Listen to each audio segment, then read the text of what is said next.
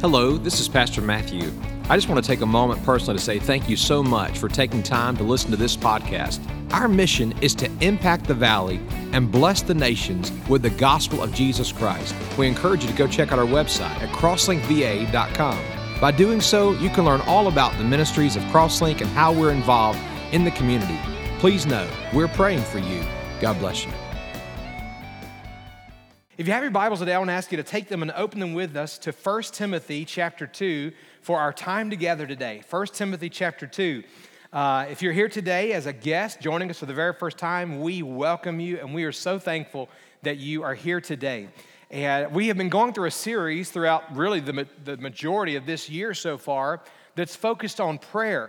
It's called Invited to Ask, and we've been reminded throughout our time together that God invites us. In fact, He is delighted in inviting us to come before His throne to pray, to bring anything, any concern, any burden, any matter, just for the purpose of relationship, to come and to talk with God. And I thought very humorously this morning, as I was walking into the worship center, someone handed me a little sheet of paper that said, "Pastor, I read this yesterday and it reminded me of your sermon series on prayer. I thought you might enjoy it." So I think you might enjoy it today. It simply says this: when God answers my prayers, sometimes He says yes, sometimes He says no, and sometimes He says, "You've got to be kidding," right?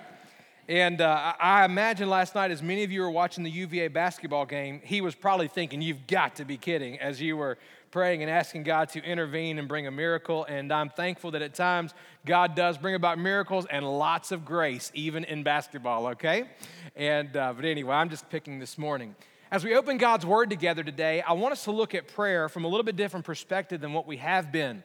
So far, we have seen the models of Jesus. We've seen His example of how He modeled what prayer should look like in our life. We've also seen the very clear instructions as He gave various teaching and directions on how we are to pray.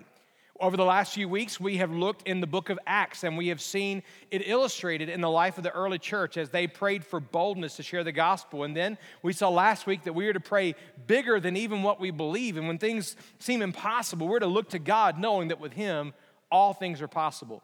For our final two messages on this series of prayer, we're going to look at some of Paul's letters. What were some of the instructions that he gave to the churches that he ministered to, and how do those apply to us today? So as we look at 1 Timothy chapter 2 this morning, I want to preach to you on the subject simply this: the prayer that pleases God. The prayer that pleases God. Now that may sound strange to you today to say, wait a second, you mean that there are certain prayers that please God? Maybe you've never heard that before. Maybe you've never been taught that before. Maybe you're wondering, what in the world could be a specific prayer that pleases God? Well, in 1 Timothy chapter 2, there's a specific prayer that Paul instructs and encourages of young Timothy, and in doing so, he then says, this is good and acceptable to God.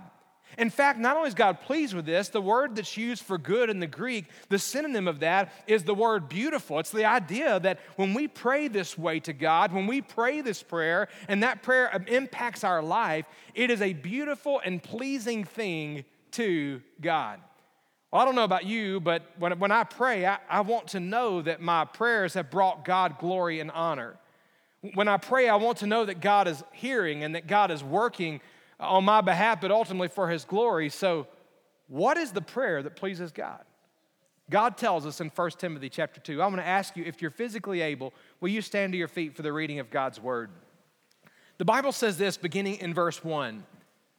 First of all then, I urge that entreaties and prayers, petitions and thanksgivings be made on behalf of all men, for kings and all who are in authority, so that we may lead a tranquil and quiet life in all godliness and dignity. Verse 3, this is good and acceptable in the sight of God our Savior, who desires all men to be saved and to come to the knowledge of the truth.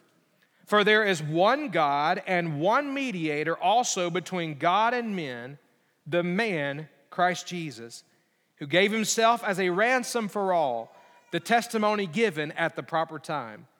For this I was appointed a preacher and an apostle. I'm telling the truth, I am not lying. as a teacher of the Gentiles in faith and truth.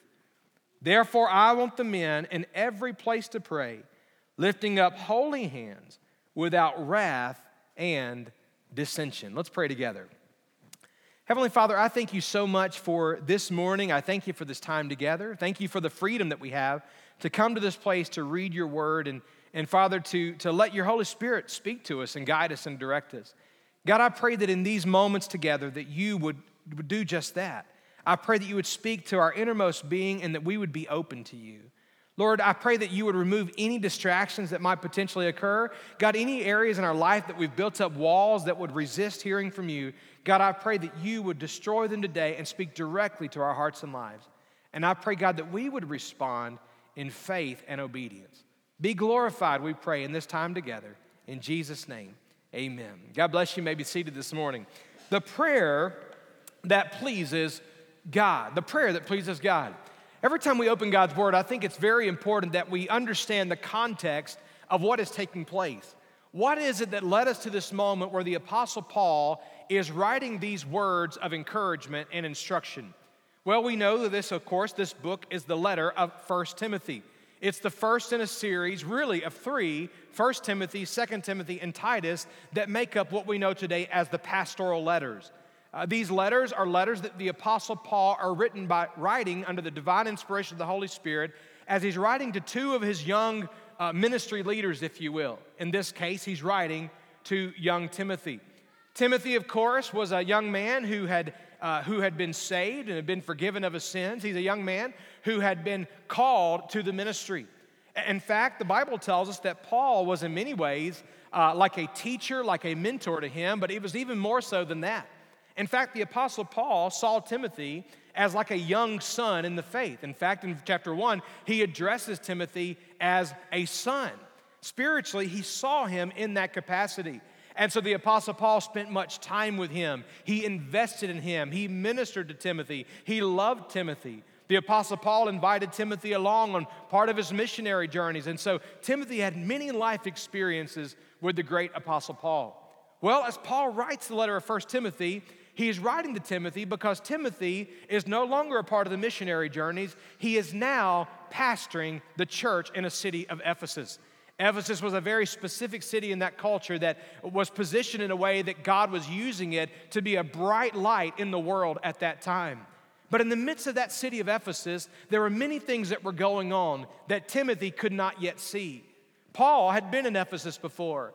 Paul had seen God do an incredible work in the city of Ephesus, and numerous times he wanted to get back to be with them, to speak to them, to minister to them, but he was hindered from doing so.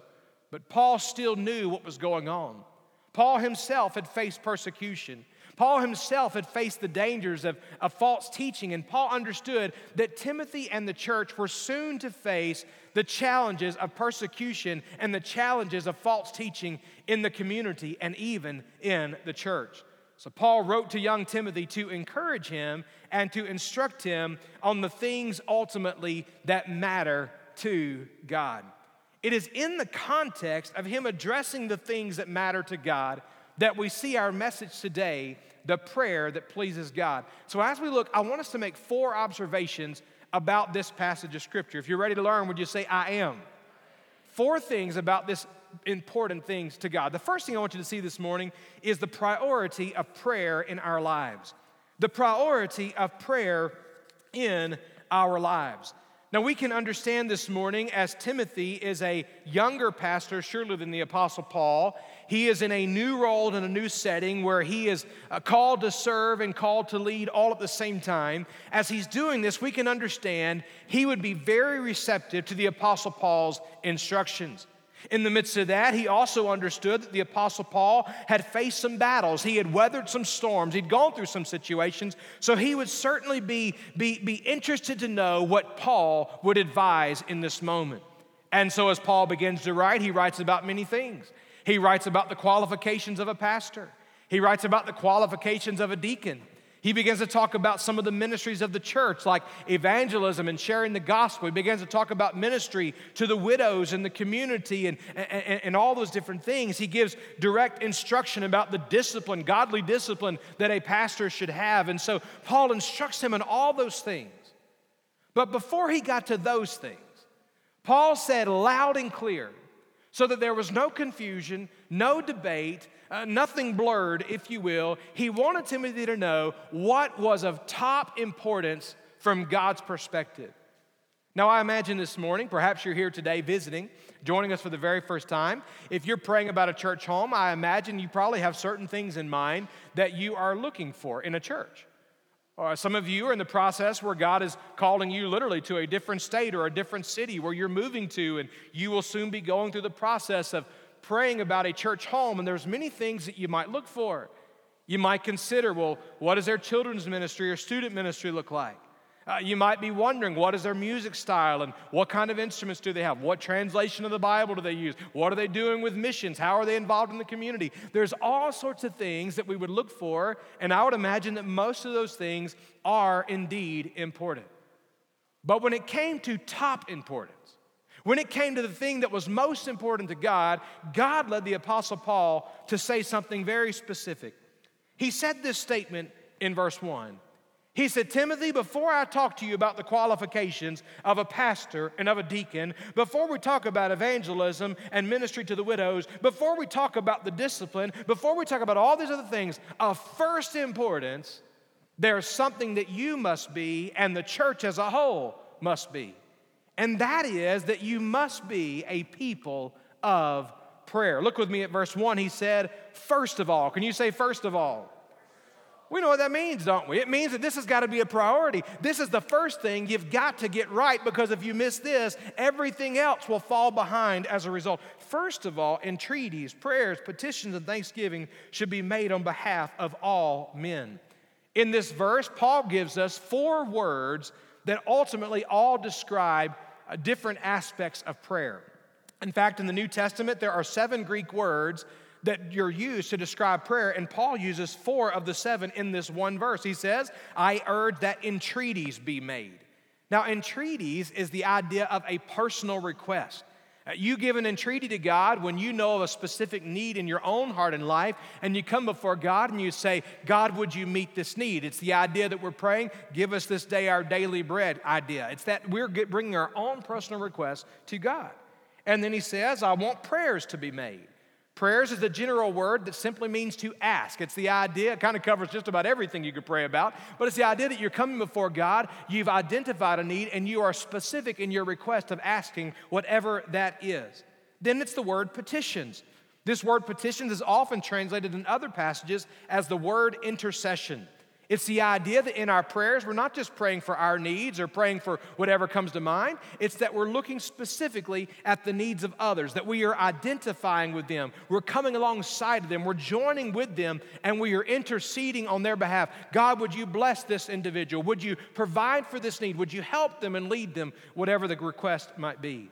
And then finally, there are thanksgivings that are being made. And of course, thanksgivings are what they sound like. It's the idea that when we come before God in prayer, we come before God with an attitude of gratitude, that we are thankful and we give God praise for who He is. And we thank Him for what He's done. We thank Him for who He is. We thank Him in advance for what He's going to do in response to our prayers. Paul says, first of all, there's a lot of things in the church you might do. A lot of things in your home you might do. A lot of things on your to-do list throughout your day, but the first thing he says, first of all, I urge that prayers be made on behalf of all men. Now, I'm reminded this morning that it's easy for us to understand the importance and the priority of prayer in times of circumstance. Would you agree?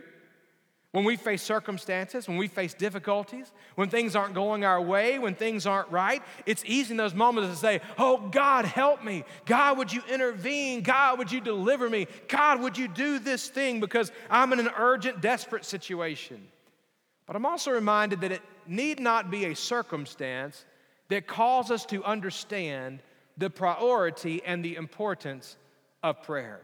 We should have a heart's desire to prayer simply because we want to relate to God. I'm reminded of the illustration about how sometimes we get accustomed to circumstances alone leading us to prayer, and I'm reminded of the little boy Johnny one day. And his parents said, Johnny, get in the car. We're going to Grandma's house for lunch. And man, he was excited. He ran to the car. He buckled up his seatbelt, and off they went to Grandma's house. And They got to her house that afternoon, and man, she had prepared a feast like grandmas sometimes do. You know what I'm talking about? I mean, he looked at the table, and there was fried chicken and ham and macaroni and cheese and mashed potatoes, and hallelujah, that sounds all good. Banana pudding for dessert. I mean, this is a gift from God. And so he was so excited. He sat down. He started putting stuff on his plate. I mean, before people could even be seated, he was putting stuff on his plate, and he dove right in. He was stuffing his face, and he was eating, and he was enjoying it. And finally, his mother interrupted him. "Young man, isn't there something that you are forgetting?" And he said, "No, ma'am." And she said, "Young man, aren't you supposed to pray for the food before you eat?" And he said, "No, ma'am, we don't have to pray for the food at Grandma's house."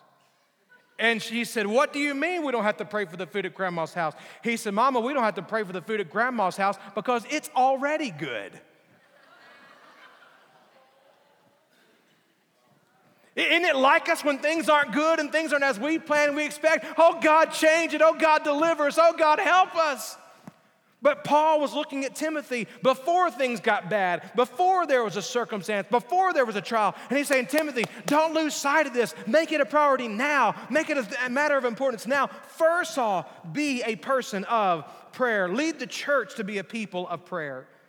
God help us to be a people of prayer. Last week, Pastor Sean, who's a dear friend of mine, came and he preached and he shared briefly the illustration that many years ago, now God had called him to pastor a church that was right across the street from the church that I was currently pastoring.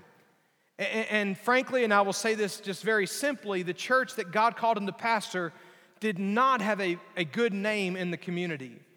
They did not treat their pastors well, and there was many challenges in their past. And in the time that I pastored the church that I was pastoring, there were many pastors that came and went over the course of those years, and God called him to pastor in that church. And one of those early days, he and I sat down for lunch, and we were talking about different things, and I saw instantly, man, he was just burdened, and his heart was grieving, and he said, "Man, this is what I'm dealing with. What do you recommend?" And to be honest with you, like the fix-it of me, like Mr. Fix-It, wanted to say, "Well, buddy, if you do these 10 things, you're going to be great. Things are going to go awesome." But there was only one thing I felt with deep conviction I have to say. And so I told him that day, I said, I want to encourage you to make this a matter of prayer. And not just you, but get some men around you, whoever the men are that you feel like are godly men, start meeting with them weekly. Begin praying together, asking God to work and asking God to move, asking God to redeem what the enemy has just completely redeemed, the time that's been lost and the things that the enemy's been doing, and trust God. And I'm so thankful that he began to do that and God began to work and move. And today, that ministry and that church is at a healthier place, as he testified, than it's ever been. To God be the glory. But can I say to you, while I have learned the importance of prayer in that process, can I also just be very honest with you to say that I've also seen the incredible, terrible consequences of what happens when prayer is not so important. I've seen what happens when you get distracted and you get busy, and prayer, which was much a vibrant part of who you were, when it becomes pushed to the wayside. I've seen what can happen. In fact, I would tell you very sadly, as I think back to those 13 years of pastoring the first church that God called me to, I remember when God called us there, and I remember that first Sunday we had 53 people. And I remember that we were desperate for God to move, and so we began to meet on Saturday mornings, and every Saturday morning, the deacons and some of the Sunday school teachers at the time, some of the people that were recognized as key leaders, we began to meet on Saturday mornings, and we prayed. And we prayed desperately, God, would you move? God, would you draw people's hearts to yourself? God, would you bring people here? God, would you transform this community? God, would you do these things? And we prayed every Saturday, rain or shine, it didn't matter. And guess what happened? God began to work and move. I remember that first Easter, how excited we were at lunch to realize we had almost 100 people come together to worship the Lord. And I remember as people began to be saved and lives began to be changed and the church began to grow, and we went to 2 services, and then at special occasions we went to 3 services, and then we went through several building projects and all these different things. But somewhere along the way, in the midst of the busyness of ministry, all the different ministries, all the different tasks, all the different responsibilities, all the different people, all the different meetings, somewhere along the way, that Saturday morning prayer time, frankly, became something that was forgotten. Now we prayed together in meetings, and we prayed together still for God to move, but that time that we had designated as a very specific, intentional time where it was specifically focused just on praying for God's working and God's moving and God's revival and God's awakening, that time, frankly, we got busy, we got distracted, there were other things, and it got pushed further down and further down and further down to finally, I remember a Saturday morning showing up, and it was me and one other person. It wasn't long after that nobody was showing up on Saturday to pray. You know, I can tell you at that time of all the things that were going on and all the different distractions and all the different things, but I can tell you here in 2019, having the Lord called me away from that ministry and placed me here, I can tell you looking back at it with crystal clear definition, if you will, I can tell you that many of the challenges and many of the attacks that we experienced in the years that followed all came back to things that were missed during that season when prayer in that context was kind of pushed aside. For many of us, some of the struggles that we're facing in our lives, some of the challenges that we're facing in our marriages and our homes, we're looking for all these other causes and all these different things, and the reality is, by our neglecting prayer, we've kind of pushed God out of the equation. Well, God, you work over here. God, you do this over here, but I'm going to kind of do my own thing. And what God says to Timothy, he says, Timothy, listen, I want you to know there are going to be some difficult times and there are going to be some trials, but I want you to stand strong. I want you to be firm in the faith. I've got a work to do. I'm still moving. But first of all, you must be a people of prayer. Can you imagine what God might do in your life, in your marriage, in your home? Can we imagine what God might do right here at Crosslink Community Church and throughout the valley beyond if we make prayer the priority that it should be? If we pray fervently, if we pray with passion, if we pray with desperation, it's easy in those difficult times. Oh God, would you do this? We are depending upon you. We have no other help and no other hope but you. God, would you move? So often God begins to work and move and provide, and we say, thank you, God, for the blessing. That's great. We've got it from here. God, help us even in the times of blessing, in the times of harvest, in the times of fruit, in the times of God's incredible generosities towards us. God, help us in these moments to still be desperate for God to move in prayer. Dr. Wilbur Chapman once told the story. Dr. Wilbur Chapman was a Presbyterian evangelist and pastor in the mid to late 1800s. He once told the story about pastoring one of his first churches. He was a very young man at the time, and he began to preach at this particular church at the time. And he had been the pastor for about a month, a young guy. And finally, one day after the service, there was an older gentleman that came up to him, and he said, Mr. Chapman, you're a young pastor, and I can see that you need a lot of help. And the young pastor thought to himself, oh, great, this guy's going to tell me every flaw I have. He's going to point out everything bad about my preaching or my ministry. All the guy said at the moment was, you're a young pastor and I can tell you need help. That's great encouragement, I'm just telling you. But then he went on to say, he said, I can tell that you need help and I want to help you. Here's what God's put on my heart to do. God's put on my heart to pray for you. But Mr. Chapman, with your permission, I would also like to ask a few other people that we can come together and pray for you. Every time you stand in this pulpit to preach, we want to pray for you. Would you grant that? Mr. Chapman said, absolutely, I would love to have you praying. And so literally that man went, and he got a few other people involved, and a team of 3 people began to pray. Within a matter of weeks, those 3 people reached out to others, and they had a team of around 10 that began to pray. By the end of the year, each of them had been praying fervently for God to work and move and to demonstrate his hand in the life of that church. They began to bring other people in. By the end of that year, 200 people were praying for their pastor.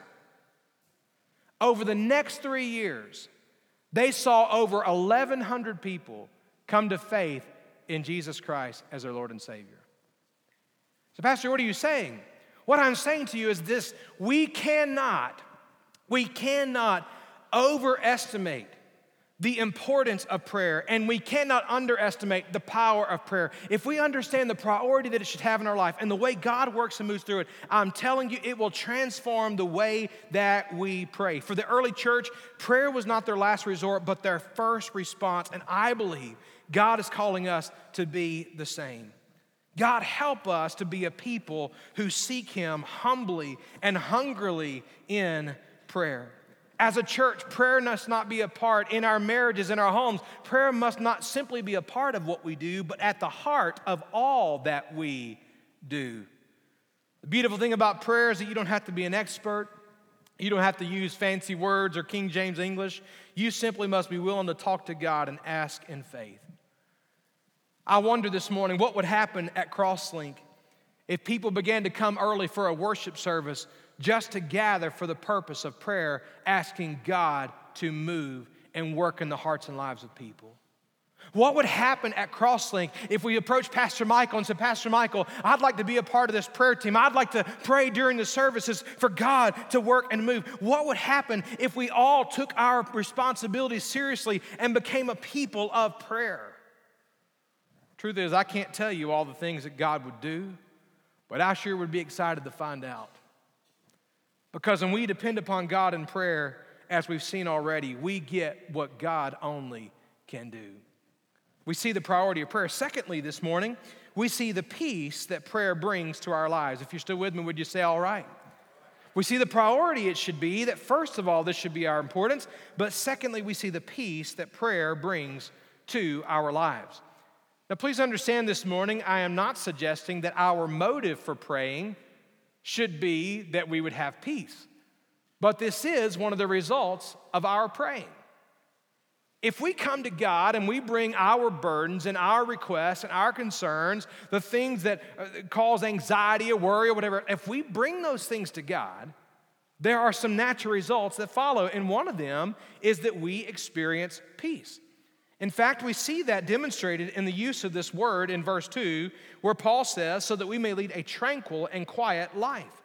The word that's used here for tranquil literally means the idea of being peaceable. It's the idea that literally Scripture would tell us that we have a peace within us regardless of what's going on the outside of us. So think about this peace. First and foremost, if we're praying as we ought, peace will be experienced. Peace will be experienced personally in our hearts and lives. Paul understood the key to peace. Peace is not found in us being free from our trials and circumstances, but instead, peace is found in trusting the Lord in the midst of our trials and circumstances. Think of it for just a moment. You can have a beautiful day around you. Everything seems perfect. The weather feels great. The flowers are blooming. And everything in life is perfect and well. And yet, even when everything outside of you is perfect and well, that does not mean in your own heart that you have peace. Many people can be outside enjoying the beautiful weather, but inwardly in their heart and mind be at torment because of the various things that are going on in their life. And in the same way, just because it might be raining and pouring and there are storms all about you in your life, that doesn't mean that inwardly you can't have peace. The reality is we can have peace that comes from God no matter what the storm or the circumstance when we look to God, when we trust Him and turn our issues over to Him. Last week, Pastor Sean said, listen, we need to pray bigger than what we believe, and I agree with that, but I would also add to that, but we also need to pray beyond what we see. Many times we see the storms, we see the situations, we see the burdens, we see what seems to be a dead end, we see the circumstances, and in those moments we feel overwhelmed and we want to give up and we want to give in and we want to lose hope, and we look at those things and we think, man, this just seems impossible. And what God is saying, I want you to pray beyond what you see, knowing that I have a plan, knowing that I have a purpose, and I'm sovereign over all things, working them together for my glory and even for your good. Pray beyond what you see. God sees things clearly, and He sees all things. He knows the plans and the purposes that He has for your life. He knows where the dead ends will come. He knows the things that we will face. And so the reality is in those moments when we're facing those hardships and circumstances, instead of fearing and fretting, man, let's get on our knees before God. Let's turn them over to Him and trust Him and experience the peace that comes only from Him. As Paul penned these words, Paul was simply, literally, just a little over a year, most scholars believe, from himself being martyred. And yet he would talk about this tranquil and peaceful life Because in his own heart and life, even when oppression and things were coming against him, he knew how to experience this peace. In fact, it would be the Apostle Paul who would talk about this peace in Philippians chapter 4, verses 6 through 7. Listen to these words of Scripture. Paul says this, "Be anxious for nothing, but in everything." Now, there's lots of things that cause anxiety. Would you agree? Man, lots of things that cause us to worry and to be uncertain, maybe even panic along the way. Lots of things that cause us to feel those things. But Paul says, be anxious for nothing by good thoughts. No. Be anxious for nothing by pulling up your bootstraps and working real hard. No. Be anxious for nothing, but in everything by prayer and supplication with thanksgiving, let your requests be made known to God. Don't be overwhelmed with the anxieties and the worries and the uncertainties. No, you come before God in prayer with thanksgiving. You bring all those things to God, and what's the result? Verse 7, "And the peace of God, which surpasses all comprehension, will guard your hearts and your minds in Christ Jesus."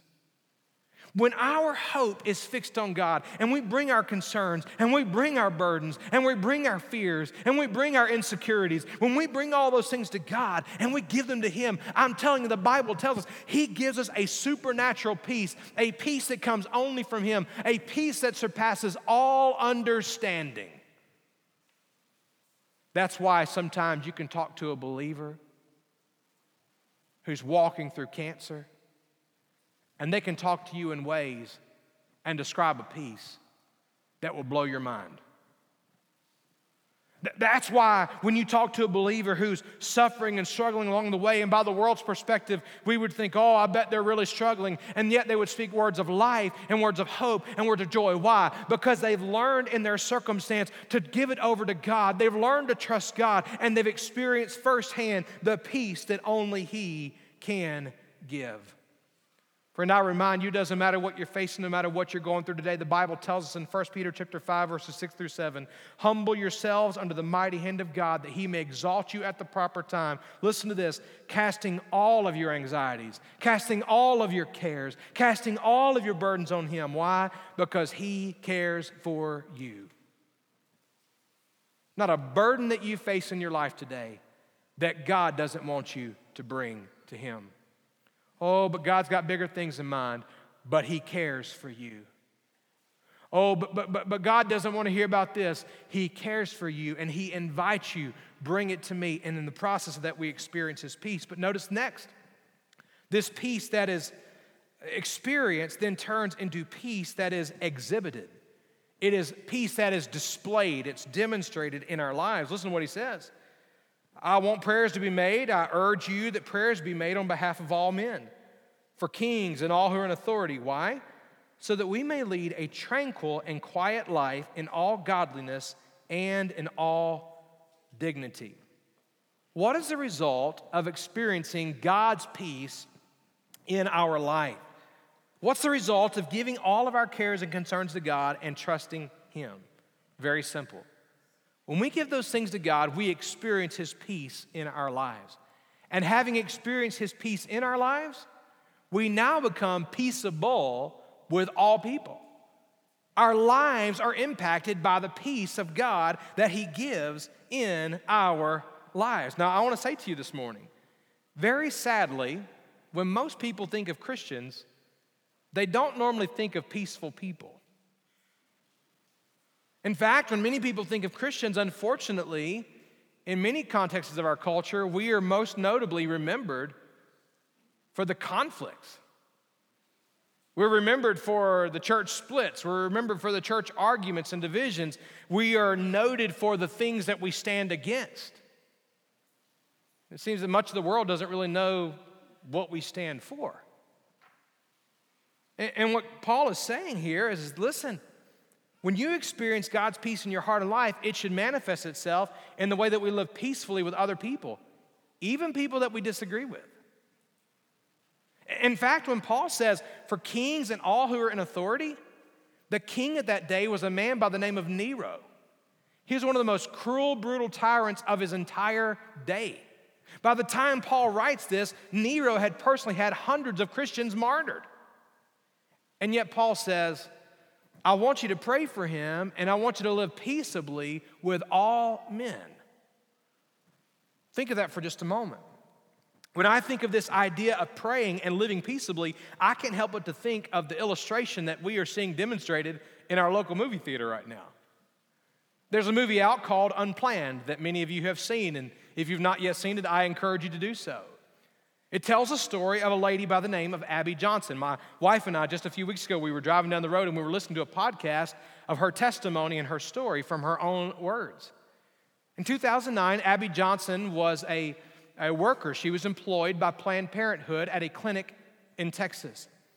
And in 2009, she worked at that clinic, and Abby Johnson at that time professed faith in Jesus Christ. But frankly, because of the many things that Planned Parenthood had told her, she had come to the conclusion that what she was doing was helping these girls and helping, and shouldn't the love of Christ lead me to do these things? She had some very confusing ideas and thoughts. 2009, she was working. She would go to the clinic daily doing her thing, and throughout the time of her working at Planned Parenthood, she tells in her own testimony and story that there were numerous Christian groups that were at that specific clinic throughout the period of her time there in employment. Most of the time, those Christian groups were there marching and holding signs and sometimes screaming and doing all kinds of things. And unfortunately for her, as she saw those messages, she realized the messages of those signs offered no hope and no help. They only offered messages of condemnation. And so in Abby's own testimony, she tells the story that it was through these marches and through these signs, it actually led her further to be convinced that what she was doing was helpful and what the Lord would have her to do. She goes to that clinic, she's working, and one day, there's a college graduate, a young man, who feels convicted about something. He's burdened to stand up for life, but he's burdened to pray, and in his burden to pray, he believes wholeheartedly that God is calling him to address this prayerfully and to address this in a more peaceable way. And so he begins to recruit ministries, and he begins to recruit people at his church, and they established a 40-day of prayer vigil, if you will, at this specific Planned Parenthood clinic. And so they went daily to do nothing but pray. And Abby tells the testimony on this podcast as saying, sometimes they were kneeling, sometimes their hands were open, but they were just praying. They weren't marching, there were no messages of condemnation, they were just praying. Well, guess what happens when the church prays? God moves. As Abby tells the testimony, they did this day in, day out, and finally, towards the end of that time of prayer, she didn't know how long this was going.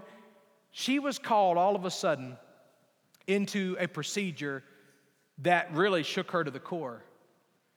In her testimony, she tells a story about these people praying, how it led her to have conversations with them, and she began to build a relationship with them. But at the end of this, she's brought into a room. She does this procedure that, frankly, she had never done before. And it was in the course of that procedure that she was shaken to the core, where she began to realize the realities of abortion and what it really is. And she began to understand that Planned Parenthood had completely lied to her. She tells the testimony that literally she left that day going home disgusted at the lies that she had believed. And then as she came back, guess where she came back? The next time she came back not as a worker of Planned Parenthood, but she came back to join the movement of people praying peaceably. It's a powerful story that God is using in our generation, in our day, as He's telling us and He's demonstrating to us the power of prayer. When we pray and we trust God for the impossible, God can do far beyond what we could ask, think, or even imagine. Those individuals in Texas were praying, but they were living peaceably as they did so, and God moved in an amazing way. I want you to move on for just a moment to number 3. I want us to consider the pleasure that prayer in our life gives to God.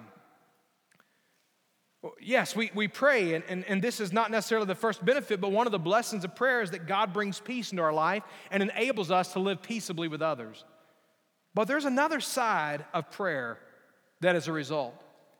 And that result is that when we pray, it brings pleasure. It pleases God. Now think of that for just a moment. Maybe we think about prayer, about what we do, but without considering how our prayers impact God. Now, this is not a statement saying, look at what we've done this for God. No, it's really a statement about the grace and the goodness of God. that he wants to hear from us. The scripture says it in verse 3. When you pray on behalf of all men, when you pray for kings who are in authority and all who are in authority, when you pray in such a way that the peace of God manifests itself through your actions to those around you, verse 3, this is good and acceptable in the sight of God our Savior. In other words, God delights. God wants to hear from us.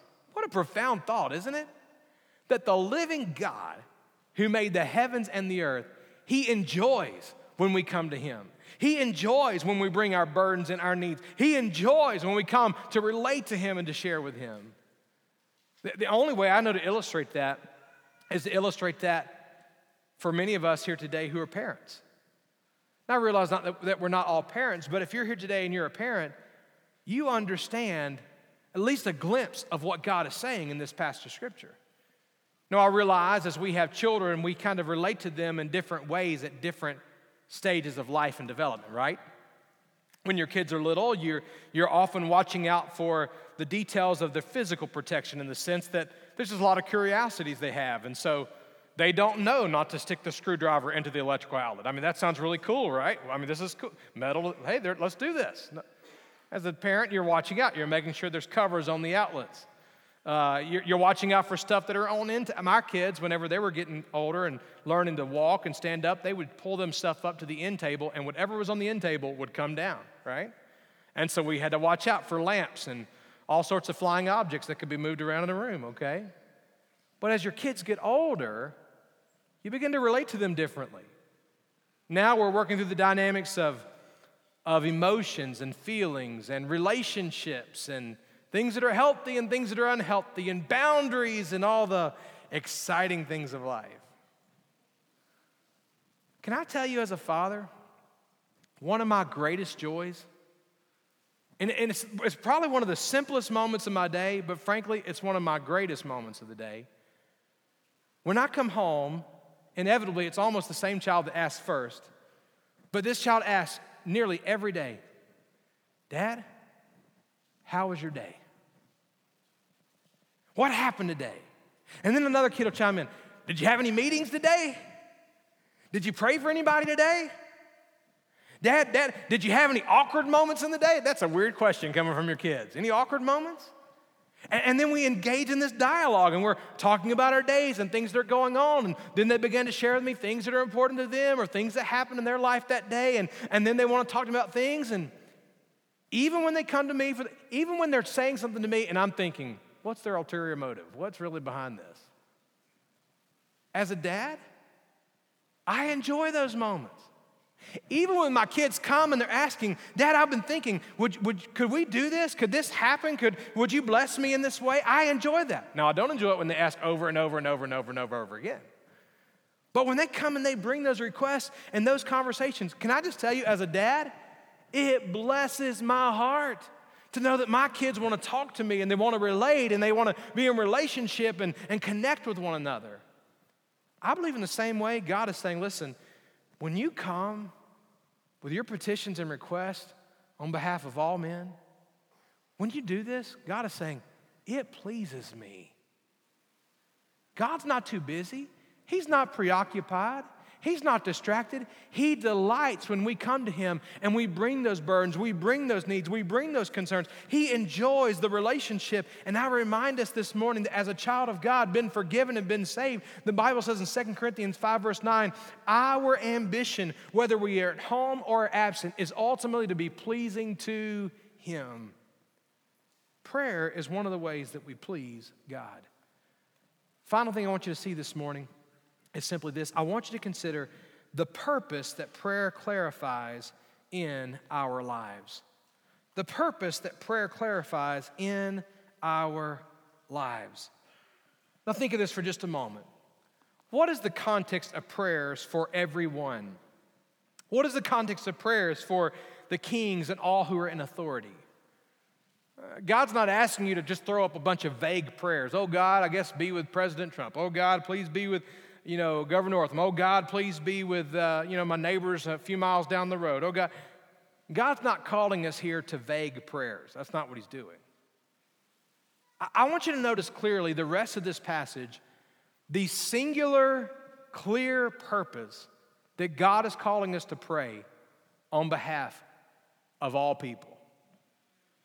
Verse 4. God, who desires all men to be saved and to come to the knowledge of the truth. Listen to this statement. For there is one God and one mediator between God and men, the man Christ Jesus, who gave himself as a ransom for all, the testimony given at the proper time. Paul says, for this reason I was appointed a preacher and an apostle as a teacher of the Gentiles in faith and truth. The purpose of our prayers is not that we're just throwing up vague prayers. Oh God, be with everybody, bless everybody, in Jesus' name, amen.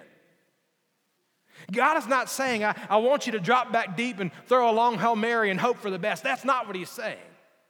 God is saying, here is the purpose. Here is the focus of your prayers. If you don't pray for anything else, here should be the top priority. I want you to pray that everybody, that their eyes would be open to the knowledge of truth. I want you to pray that every single person will become aware of their need for a Savior. I want you to pray that all men everywhere would come to faith in Jesus Christ.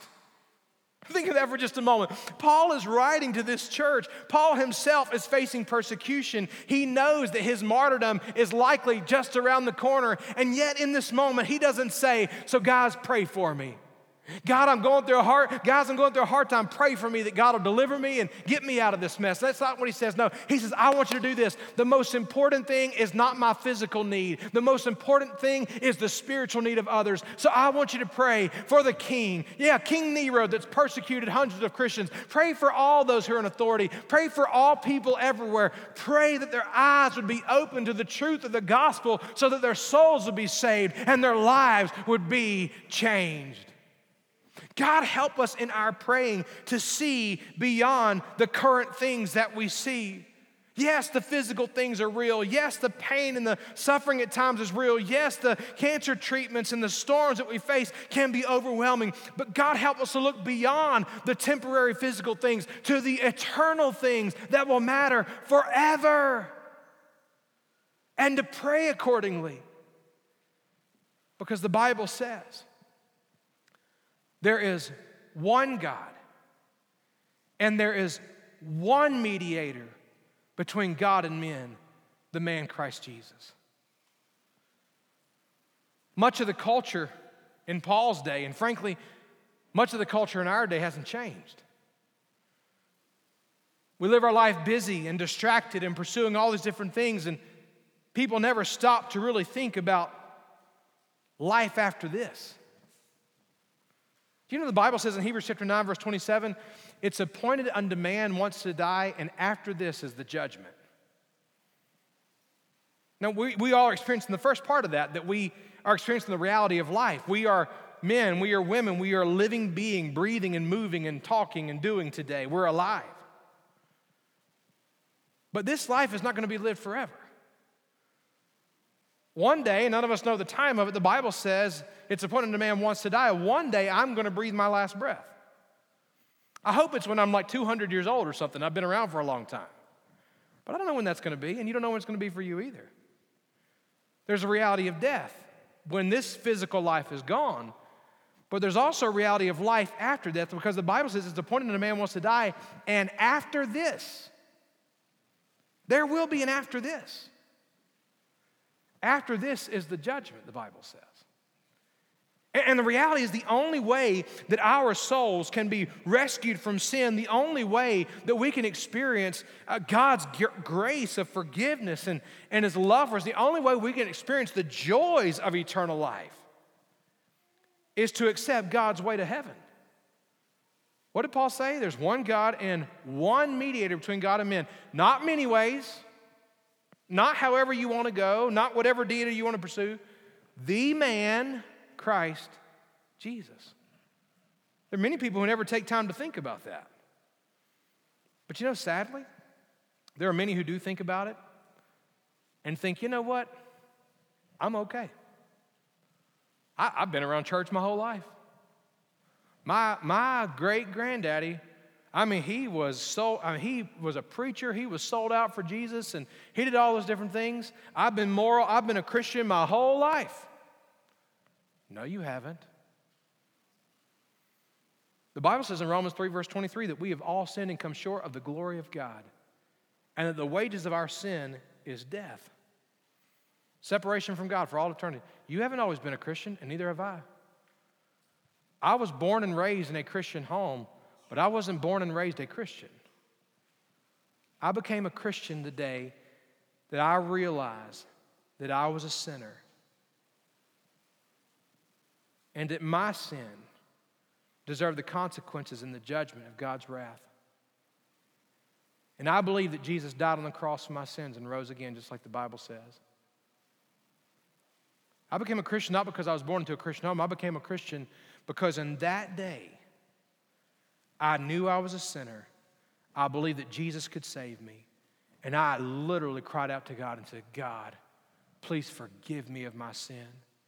I want to live my life for you. Please forgive me and change me. And that day that I believed in my heart that God raised Jesus from the dead, and I confessed with my mouth Jesus to be the Lord of my life, that day he saved me and he changed me. Nicodemus, the ruler of the Jews, he knew all about God. He was very close to the things of God.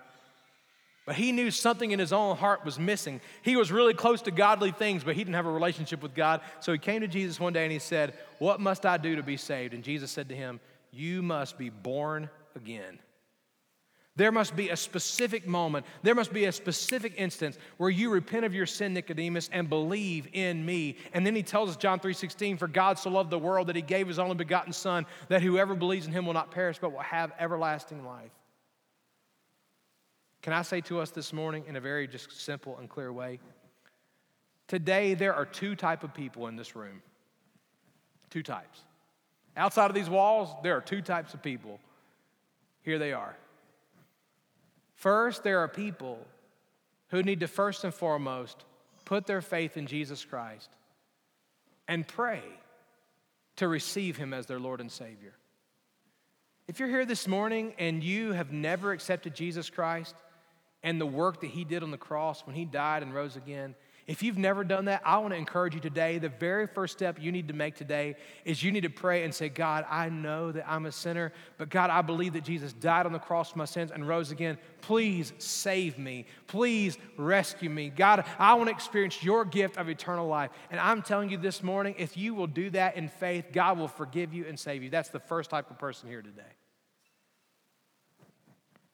But the second type of person is this.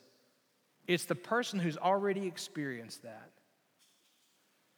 who needs to fervently be praying as the Apostle Paul instructed, praying fervently that all men would come to a knowledge and faith in the Lord Jesus Christ. Paul says, listen, I want you to know I was appointed an apostle and teacher for this purpose. You may not be an apostle, you may not be a teacher this morning, but can I say to you, if you are here today and you're a child of God, I want you to know you are not where you are by accident. You are in the neighborhood you're in by God's specific purpose. You are in the place of employment that you're in by God's specific purpose. This community, this church that God has placed here, we are right here in this community for God's specific purpose. And what is that purpose? It is the purpose that all will come to know him. God says in 2 Peter chapter 3, verse 9, that he is not willing that any would perish, but that all would come to repentance. And friend, if we will recognize that, if we will believe that and accept that, it will change the way that we pray. It will clarify our purpose in prayer. Let's not just pray about the circumstance and the physical things that we face. Let's look beyond that to the eternal things that matter to God, and let's pray for God to move in such a way that he gets the glory and draws all men to himself. Amen? Let's pray together. Father, we love you. We thank you for this day. Thank you for this time together, for the way that you speak to our hearts. I pray, Lord Jesus, that you would draw us to yourself in this moment, that we would be burdened to pray differently than we've ever prayed before. God, that we would pray with a fervency unlike we've ever prayed before. God, I pray that we would have a desperate hunger to see you move in our lives and through our lives, Father, to draw people to yourself. We praise you for it in Jesus' name. thank you so much for taking time to listen to this podcast. We encourage you to come and join us right here on our campus. We're located right next to the county fairgrounds here in Harrisonburg, Virginia. If you have any questions about the church, any question about the message, feel free to email us or call us and let us know. And we look forward to seeing you soon. God bless you.